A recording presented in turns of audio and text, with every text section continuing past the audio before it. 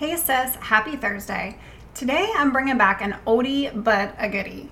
I'm going to be sharing with you the replay of what is the difference between an eating disorder and disordered eating. I figured that this refresher would be a blessing for some of you who may be sitting on the fence of, do I really have an unhealthy relationship with food? And I'm not a clinician, so I'm not here to give you a diagnosis. I certainly feel that you should seek out professional support for that, but I share some really insightful facts and stats in this episode that will help you understand the difference between an eating disorder and disordered eating.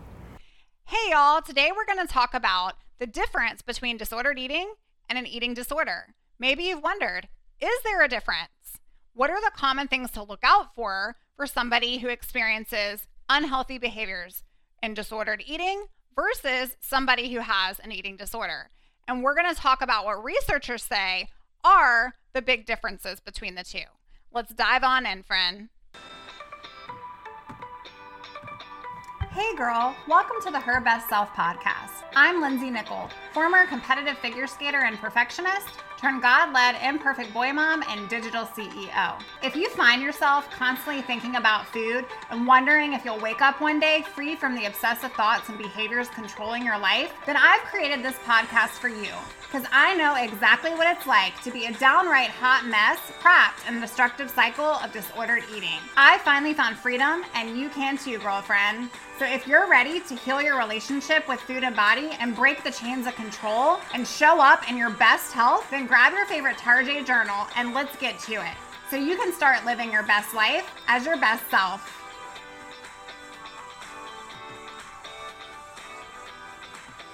Hey guys, so today we are going to talk about the difference between disordered eating and having an eating disorder, and really break down the number one distinguishing factor between the two, and what to look out for, if you or somebody that you love has some of these behaviors, tendencies, or symptoms, and what to do, from that point forward. So the biggest difference between disordered eating and having an eating disorder is the severity, the frequency, and really what it comes down to is the degree of the symptoms. So let me talk a little bit about that. Disordered eating is a descriptive behavior, okay? So when we think about having a disordered relationship with food, we're thinking about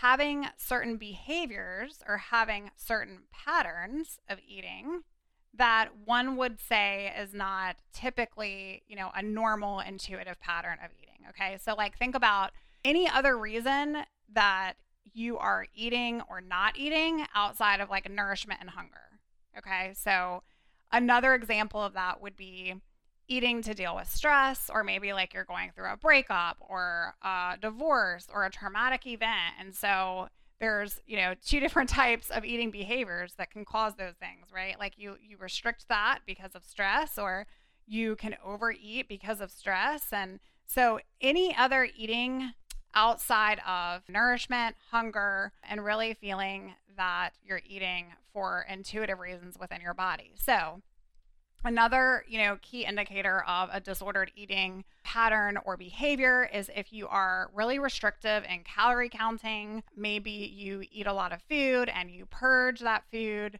Maybe you are constantly switching diet pills, or you're over exercising. And there's this like irregularity within your patterns on, a short periods of time, right? So like you can go a little while and experience some of these things and you want to get that control back in your life. And then you can kind of experience different behavior patterns, such as, avoiding different food groups. Maybe you don't eat carbs. Maybe you are a clean eater. And we'll talk about more of what the actual term is for that. But maybe you're a clean eater. Maybe everything has to be, 5 ingredients or less. It's become kind of obsessive, and you avoid major food groups like bread, or you avoid major food groups like desserts, and you won't touch them with a 10-foot pole. And so doing those sort of, behaviors is definitely disordered in terms of you are withholding eating and you're not thinking of it from an intuitive, like, what does my body want at this moment? But you are, restricting or overeating because of perceived fears that you're going to gain weight. Now, another thing is, disordered eating is in fact extremely serious. So I don't want to get it twisted on that increment there. But you can have an eating disorder and, of course, have these disordered eating patterns. However, there is the difference of being able to just have disordered eating patterns and you have not been diagnosed, which is the biggest reason that there is a difference there, between having those disordered patterns and, let's say, actually getting a diagnosis from a physician psychiatrist, okay? And so that is also a lot of info that you can find out from the American Psychiatric Association. So essentially, there is a manual called the Diagnostic and Statistical Manual of Mental Disorders. And I will not pretend like I know all the deets there, guys. But that is the psychological primary reason that there is the difference. It is a clinical diagnosis, okay? So you have these behaviors and it is taken over. It is an obsession. It is a mental illness. Okay. This is where, for the longest time in our society, people thought, oh, well, you can just eat to cure an eating disorder. But these are innate, like, identity shifts. And we're going to talk a lot about how I allowed myself to reclaim my identity during recovery in order to break free from my battle with my eating disorder. Really, the behaviors in an eating disorder are a reflection of our internal struggle and our identity. And so this obsession becomes this psychological obsession. And we repeat having these daily, constant, severe, multiple unhealthy patterns that are controlling our lives. And that's when it becomes a full-out eating disorder. So you can kind of see like the spectrum there, right? Dieting is one of the primary contributors to eating disorders, because we start dieting, we start limiting some things, and then that becomes, that disordered eating. We're doing it more frequently, and then that can lead to, the ultimate clinical diagnosis that you would receive. So anything that, is like a descriptive behavior, right, that we would not classify as normalized eating behaviors is what we would constitute as disordered eating. And then anything that is a clinical diagnosis from the DSM would be that psychological aspect.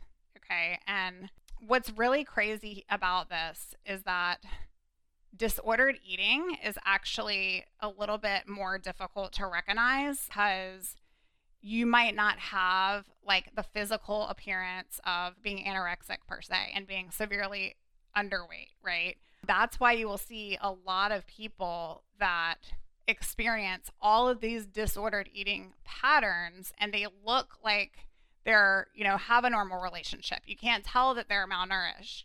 And many people would say that they don't have disordered eating in their life, but they might not even know that some of these patterns actually are having an unhealthy relationship with food. When we think about, and I'll have another, episode that goes a little bit deeper into like what is intuitive eating and all the things, right? But when we think about eating, I try to talk to my clients about, think about a kid. Like when I look at my sons, they eat when they're hungry. They eat what they want and they tell me what they want when they're hungry, right? And then they stop when they're full. And we acknowledge that like in our family, like we make that a big deal. And so it's those normal eating behaviors that we as a culture have gotten like so far away from, in terms of like always having to be on a diet or what's the next best diet, or having those reasons to restrict or to overeat as almost like a reward. And it's become so twisted, guys. So really, when we're thinking about avoiding any major food groups, like we're scared that we're going to gain weight from like a bagel, like all of those things, those are disordered eating behaviors that, as a society, we've like normalized. But reality is anything outside of eating for nourishment or hunger and allowing our body to tell us what that looks like is actually not eating to live. It's like, it's really this disordered perception, and we've gotten it so twisted, and especially over the recent years. So I'm going to talk a little bit about, some of the key things to look out for from a disordered eating perspective. And again, you can have these things and be diagnosed clinically with an eating disorder, but both are extremely, severe and extremely important to look out for. So a couple things, negative body image, right? So women, I would say, really, we have those negative images every single day in our head, like when we're in the shower, when we're putting on our clothes, like when we're seeing somebody else on social, like we get all of these things, right? But it's what we do with those things. Like, it's okay to have a negative day, right? But if we're leaning to rigid exercise, or we're going on strict cleanses, or we're fasting or OMADing or doing purging or laxatives, all of that, all of those dieting behaviors, those cycles of stress around food, any self-bargaining, like if you've ever said, like, you're out with friends, I'm going to eat this tonight, and then tomorrow I'm going to wake up and I'm going to go to the gym and I'm going to do cardio for an hour and 30 minutes, right? Like, these are all things that are not typical and in terms of an intuitive eating pattern or an intuitive, well-being pattern. And so it's definitely not healthy behavior to have that sort of thing. It's that self-bargaining. And so, not to mention, these behaviors typically are how eating disorders come to form. And so I touched a little bit on that, but like when you think about, oh, I'm just being healthy today, I'm going to have a salad today, right? I hear that all the time. And then that turns into, maybe I do, I have been told by my doctor that I do need to lose some weight. So then I'm going to start restricting, or I'm going to start calorie counting to the point where it's not even like a healthy restriction for my body. It is a beyond healthy restriction. I will also tell you that the statistics are crazy, and I'm not going to go like into too much of that today because there's definitely going to be, it's on the list to have an entire episode around statistics. But I will say that in some of the statistics that I have researched, what is super, super crazy, and you can find this on NEDA, which is the National Eating Disorder Association, as well as some of the other like eatingdisorderassociation.org sites. But 75% of women report that they have disordered eating behaviors, and 53%, guys, of dieters are already at a healthy weight. Let that sink in. 39% of women say that concerns that they have around food interfere with their happiness. And according to the American Anorexic and Bulimia Association, the most significant behavior that leads to eating disorders is dieting. Dieting, you guys. Like, 45 million Americans diet every year, according to the Washington Post. And then I'm going to throw out one additional stat for you today. Again, National Eating Disorders Association found out that of people who diet, 35% progress to pathological dieting. Of the 35% that continue to get on and off of diets, 25% of those develop an eating disorder. Clinical, psychological, mental illness, disorder. Okay? Like, this is crazy. And so what we're seeing in our culture is it's really starting with like, I just want to be healthy, but anything outside of allowing our body to have that intuitive relationship with food, it becomes unhealthy. What I want to break down before we wrap up today's episode, because clearly by now, like, there's a difference, right, between disordered eating and having a full-on eating disorder, is that really when it comes to the causes, we think of trauma, stress, culture, okay? The primary severity I talked about with the eating disorder diagnosis and the level and degree of symptoms, it interferes with somebody's ability to function across multiple layers of their life. And so I'll just kind of share with you like a personal snip of my struggle and my story and how it kind of started. And I've shared this in my intro and of course, on other places as well, but I'll talk about it regularly with you in case this will help you or somebody that you love. But I really went from like a healthy body weight, right, to having this traumatic experience happen in my life and felt like, okay, well, now I can no longer just eat whatever I want and feel what my body wants me to eat and, experience nourishment that way as an athlete and even as an adolescent. But now I have to practice some behaviors that are going to help me to lose weight, even though I don't need to lose weight. And those behaviors started looking like picking better, healthier choices at restaurants. And then that went to, oh, now I know what calories are. And I am like, oh, well, I Google and it says I need 1,200 calories a day. Well, I don't even know how many I was eating before, right? Again, I was eating intuitively. I was healthy. I was allowing my body to tell me what I needed. And then after that, playing a game of like, well, can I get under the 1,200? Well, can I limit my carbs? Can I limit my sugars? Like what, and so that is like this spectrum, right?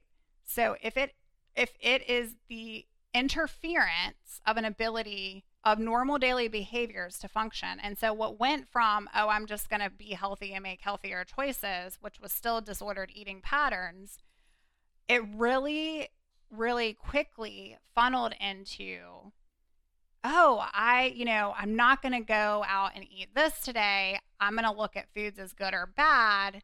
Now I'm skipping meals. Now I'm restricting calories. And then what happened when I was like full out diagnosis was really across the ability to function across multiple layers of my life. Right. And so I have so many memories of like my school, because at the time I was in college. So like not being able to function on exams, not being able to function on tests. Like I saw a drop in my achievement there. Obviously energy, right? And my skating went down like the tank because there was no energy to produce that, motivation and like I had as a skater. And so not only that, but I started that like avoidance. And we'll talk a little bit about this, but my relationship started like really turning for the worst because it was like I didn't want to be around people. I started avoiding people. And so, all of these things, this is kind of like an example of the spectrum of what you will see that lead from, oh, let me just, get my toes wet into some unhealthy patterns that I really don't need to be, engaging in.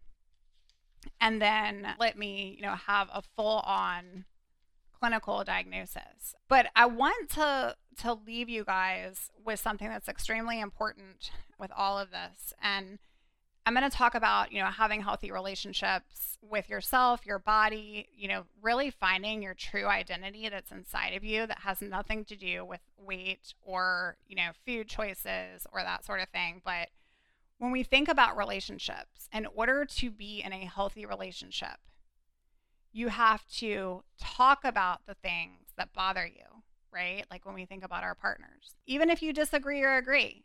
And having a relationship with yourself, like the primary communication, even there, needs to be like acknowledging the fact that you have these maybe negative body image experiences or thoughts, and really talking to yourself about what is the truth behind those thoughts, right? Because this is what progresses so fast when we go from, the dieting mentality and then obviously to even becoming diagnosed with an eating disorder. And so really those thoughts, it's all in our minds. And like, this is why it is such a mental illness, you guys, is that over time, like our minds will play tricks on us. And so really having that healthy relationship with ourselves and going, okay, today I'm not having like a great day. Like I don't feel confident in my skin. I don't, that's okay. Like that is fair. That is valid, right? What thoughts around that, Like, what perceptions am I having because I'm having that feeling right now with myself? Like, what is the thought behind that? And really navigating that. Okay. So thinking like, oh, I just scrolled on social and saw like 500 girls that are, repping, I don't know, like a sports clinic or something. And it made me feel insecure about myself. Okay. And then going, but that's not truth. Like, who says that that is like the end all be all, right? Like, we don't know their situation. We don't know what they're going through. And so what's so crazy is that you'll find, especially when it matters, you guys, like, and I don't say it never matters in terms of our lifespan, because it always matters. But what we're finding is that women and girls are, they're getting so caught up in this social aspect and this diet culture mentality that the age is getting younger and younger. Okay. Like, there's like girls in elementary school that are on diets, and girls that are 14 and 15 that are being diagnosed with these very severe eating disorders, guys. And many of them who do not need to be, they're clearly not overweight. I'm just saying that, and to being conscious with you that it can become like this downhill battle very, very quickly. There's also, we're going to talk about like the differences of different, clinical, and this is all public knowledge. You can go out there and you can research the different eating disorders that are out there clinically in the manual. But really, like, this is also something when it comes to like overeating, right? It's like we're still experiencing those patterns of unhealthy behaviors that are not intuitive to our life. So it's not just restrictive. It can also be the opposite end of the spectrum, right?